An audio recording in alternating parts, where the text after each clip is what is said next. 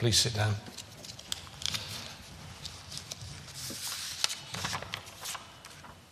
For every day I have on earth is given by the King. So it really sort of sets the scene for our thoughts this morning, and hopefully they can be slightly more coherent than they were as I was trying to explain to the children more or less what we were going to be talking about. But this issue of gifts really is, in a strange sort of way, it seems to have caused an awful lot of trouble in the life of God's people, one way or another. That the receiving of gifts is sometimes taken as a sort of a sign of some sort of goodness on our part, when the fact of the matter is that's pretty impossible to do. If you think about our goodness, well, hang on, think about your goodness, I'll think about my goodness. And usually when we do that, we see that there's not a lot of it that's particularly good. So if God gives us things, how can that possibly be a sign of some sort of goodness about us? No, it's very much a sign of something that is about Him rather than about us. But even so, since pretty much the time of the Corinthian church, if you read Paul's letter to the Corinthians, you see that the gifts that were given to them, they messed about with quite majorly and didn't quite realise what God was about when He was giving them gifts, giving them abilities that seem to be built into them. You know, our ability that we sometimes call a talent, but also those spontaneous abilities that God does give sometimes of knowledge, of wisdom, of healing that really make the difference in a sense, or rather introduce us to another dimension of what God is really like, that He is a loving God who is supernatural in what He does. So we're going to look at two things really. Firstly, I want to look at what have we got? What have we been given in the first place? And then secondly, well, how do we go about using it? Which seems to be a fairly good idea. What have we got? Paul is very clear at the beginning when he says at the beginning of that chapter, I urge you, brothers and sisters, in view of God's mercy, to offer your bodies as living sacrifices. He starts by reminding them that they've been given an experience of God's mercy, that they've been given a touch from God, if you like, that they've been given something which means their sins have been forgiven, that they've been adopted into God's family, that they are called to now be part of the kingdom of God that is coming, that's going to transform the world. Now that's a pretty good gift, isn't it, really?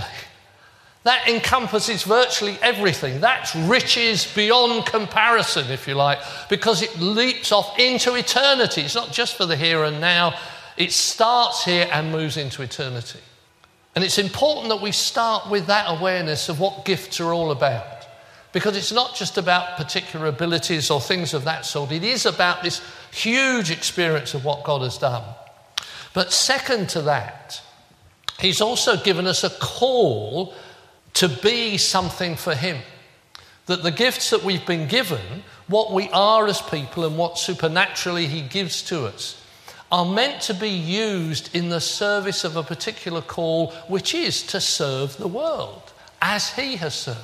Do you remember what Jesus said? Love as I have loved you, that the world might know that I have come.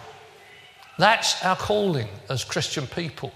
And what He's built into us, it enables us to do that.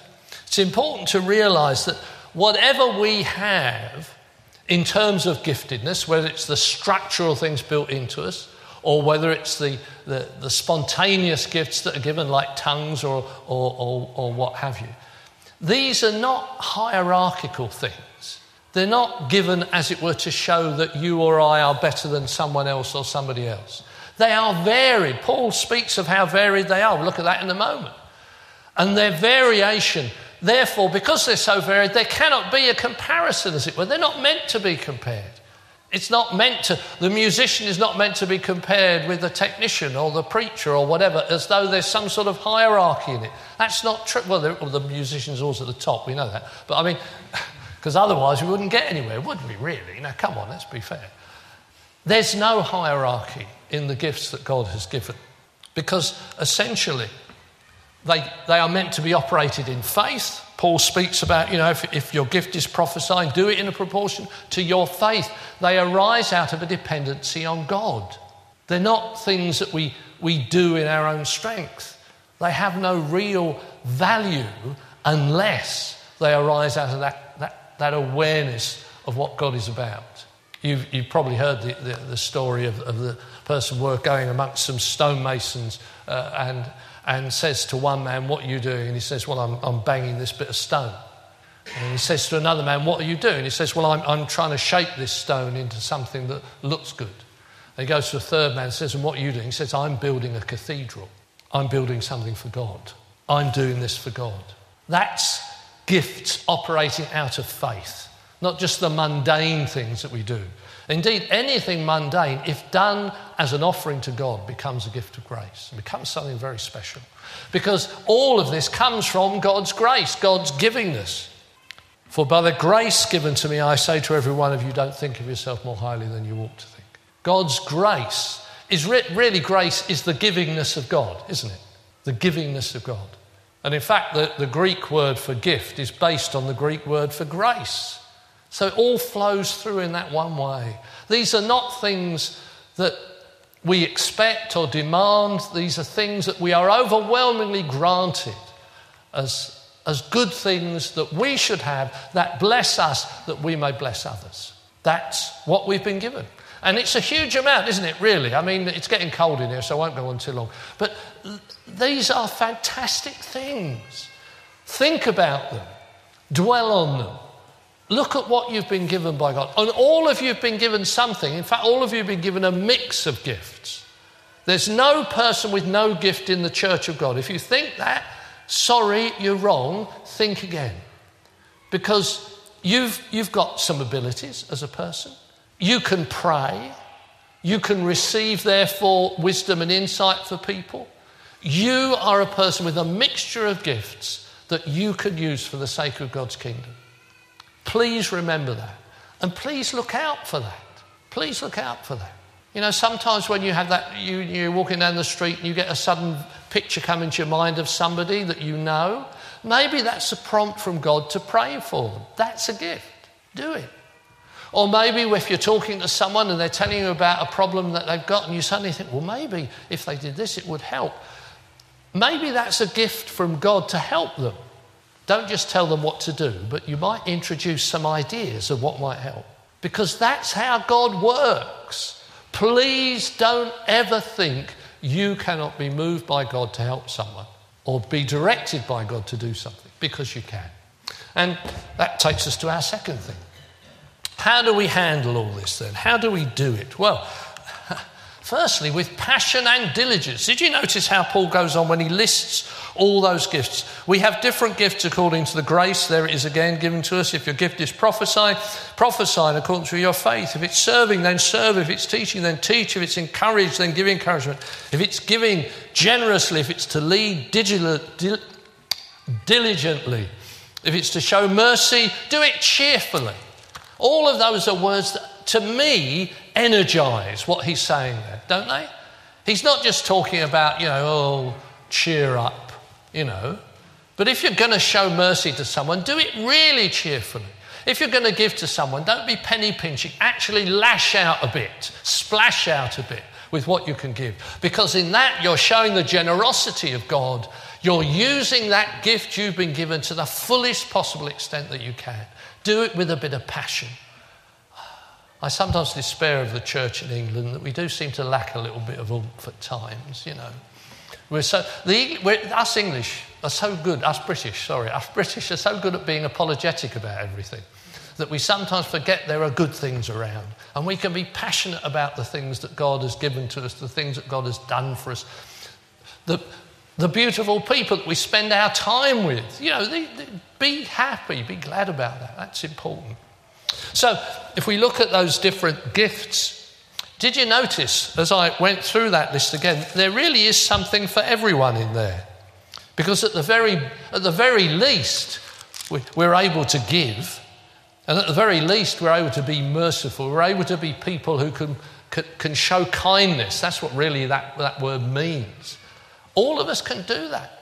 There is something truly for everyone. But Paul's equally clear that these gifts need to be used with a level of humility and self-awareness that isn't always there. If you think of the example of the church at Corinth I mentioned earlier on, they'd exalted certain gifts above others, the gifts that were showy, like preaching, okay?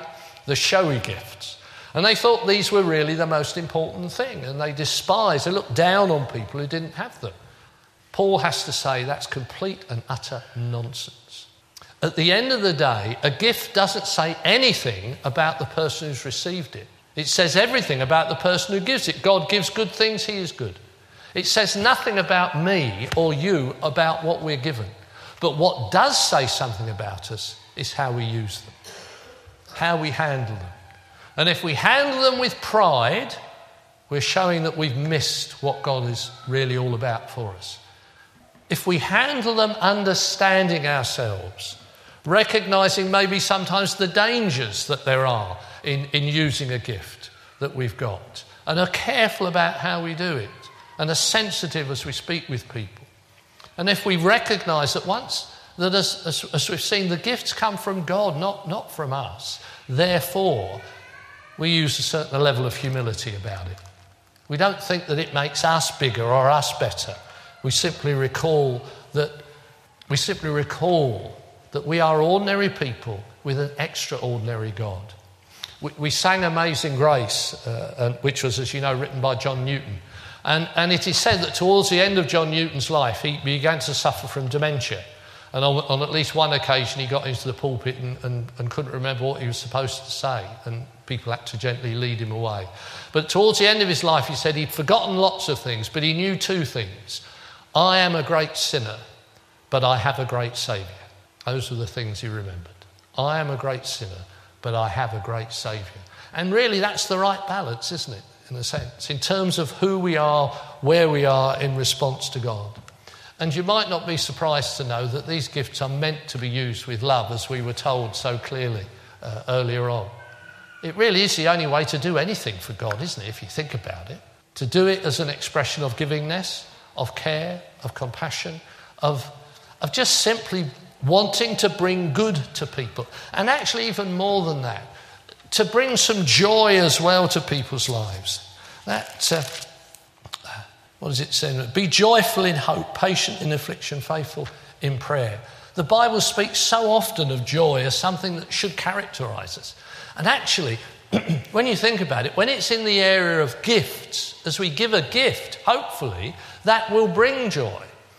At my birthday, I was quite happy with all the things I was given, even the ones that were a slight hint to me about trying to do a bit more work around the house. That's what wives are for. But it was a joy to receive them. It was a joy to get Becky's cake and to eat it and so on. It's joyful when gifts are given. Sometimes, once again, I think we're a little bit po-faced about what we do sometimes as Christian people and forget that there is joy in God, true joy in God. Because as we do that, we're giving evidence of the kingdom that is coming, of how God wants life to be. God is a God of love and of joy and of overwhelming, exuberant care for people. And that's the way he wants us to seek to be, because that's the way his kingdom is. But Paul also says, be patient in prayer. And maybe this is a key thing in a sense, because so often the exciting things are not for all the time, but patience is for all the time. You and I know that Christian life is not always a bed of roses, or at least it is, because there are thorns on roses. In other words, that sometimes it's a bit hard. Sometimes it's very hard when perhaps we're facing some illness of somebody close to us that's serious. It's hard to hold on to God like that. But that's when being patient in prayer actually really matters, where we simply keep recalling God is loving and caring, even though the circumstances may look otherwise at the moment. And we keep engaging with him, because that's what prayer ultimately is. Prayer is not what we did earlier on. Well, it is what we did earlier on when we prayed for the world. That is prayer, but that's intercessory prayer, and that's good. But what prayer at its basis is simply communicating with God. It's conversing with him. In the same way that you will converse with those close to you, that we'll converse later outside when we'll ask how the coffee is and all the rest of it, when we communicate with one another and interact, that is our praying together with each other. And prayer with God is doing that same thing, communicating with him, recognising that he's with us at every moment of the day. Recognising that when we go to work, he's going to be there ahead of us and he's going to be caring about the people there, and he might give us insights into how we can do that for them. That when we go shopping, that he's around in Sainsbury's or Tesco's or Waitrose, depending on how posh you are, wherever you are, and he's there and he's concerned about what's going on there. And so that when you talk to the person on the checkout and you smile at them, you're brightening their day for God, because God wants that to happen. Do you see what I'm driving at here? Every moment of every day, God is with us and is loving us and is helping us to share that love with other people. We have to be patient in doing that. We have to keep on doing that. We have to recognise, I think have to recognise we need to grow in being like that. In one sense, it's not just natural. Earlier on, Paul spoke about don't be conformed to this world, but be transformed by the renewing of your mind in Christ Jesus. It's very easy to get caught up in what the world is concerned about, and its unhappiness and its gloom and its despondency and all the rest of it, of which there is a lot about, isn't there, at the moment? It's not just the weather. We're called to try and be people who bring a light. Christ is the light of the world. We often think of that. And we're asked to bring that light in how we are, how we share, how we shine. And that happens most when we're being patient in prayer. Here's a picture to finish with, as it were. It's a Christmas tree. Why am I showing this when it is not Christmas? Well, it's a sort of a bit of a parable, really and truly. Here is a tree adorned with all sorts of lovely, wonderful things. And they're good. They are good. Gifts are good. But what do the gifts tell you about the tree? Well, nothing, really. It's just a prop for them. It's just holding things. It didn't grow those things. It didn't produce those things. They've been placed there by someone else to pass on to somebody else. What really shows you what a tree is like is the fruit it produces. You know, apples from apple trees, pears from pear trees.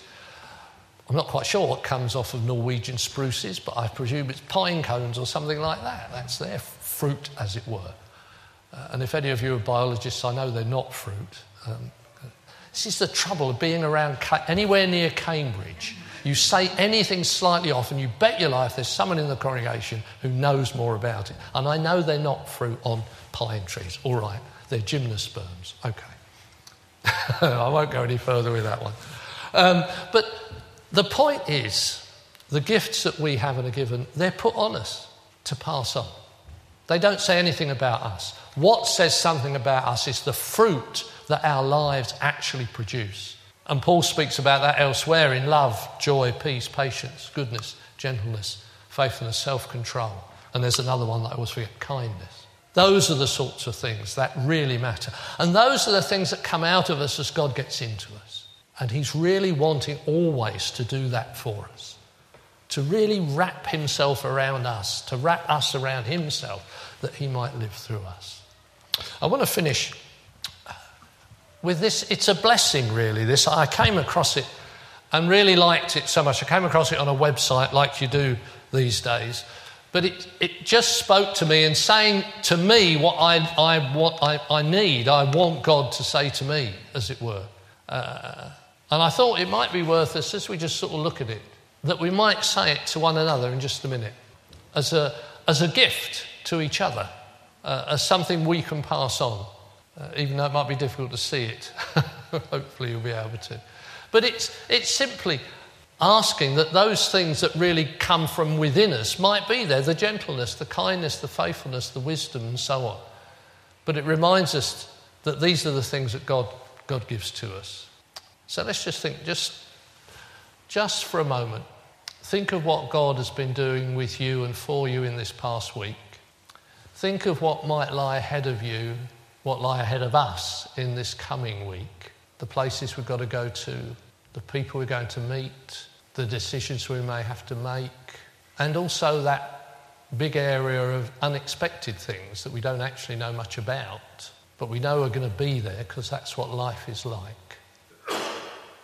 And being mindful of what God gives to us to be used for his glory and for the help and blessing of others, and the fact he's given all of us things like that to be used in humility. Let's say this as we say it to one another. Go peaceful in gentleness through the violence of these days. Give freely, show tenderness in all your ways. Through darkness, in troubled times, let holiness be your aim. Seek wisdom, let faithfulness burn like a flame.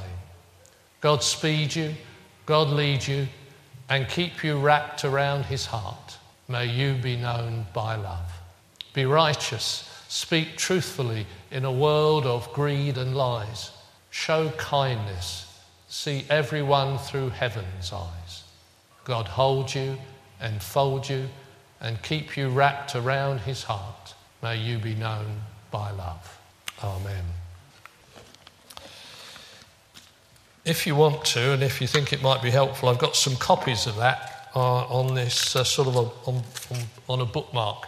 If you'd like one, just to take away with you and have it in front of you and just remind you of how God is blessing you, by all means, come and pick one up on your way to coffee. But we're going to sing our last song together, which takes up all of the themes really that we've been thinking about. Brother, sister, let me serve you. So we'll stand and sing together.